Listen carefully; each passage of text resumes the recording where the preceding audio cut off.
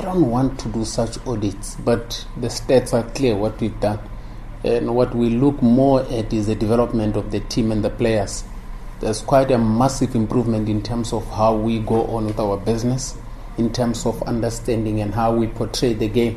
When you see Arrows play, even if you have them change shirts, when somebody plays, you say they play like Golden Arrows, they are attacking, they are attractive, they are beautiful to watch. You enjoy watching their match. It's just a pity you can't win all the matches.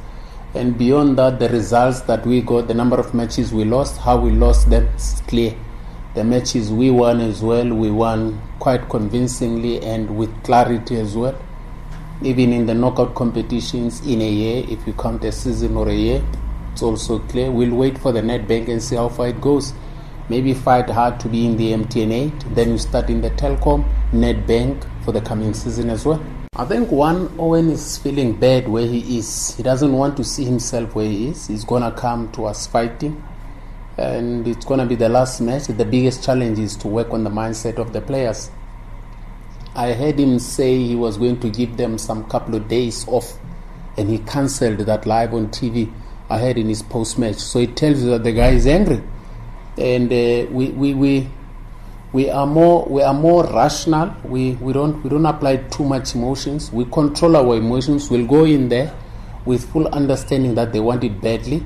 We just have to be on the edge of our game, apply ourselves and take the chances that we have, so that at least we bury the first round with 23 points. Normally you have a minor recess where you say first round has come to an end, and then you go home and then come back, maybe have some minor prep. So we won't have that this time.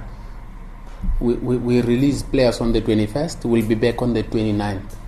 So it tells you that there's no, because on the 3rd you play Maritzburg, so there's no period of rest. In fact, if it wasn't for Christmas, we wouldn't be releasing players. So we'll just come back to prepare for that week into the match. So there's very little you can work on specifically. It's just your normal prep. Maybe we'll just give them mama programs for off-season, where they'll just go and do maintenance on their own. And then when they come back on the 29th, we'll just check their status and then move into prepare for Maritzburg.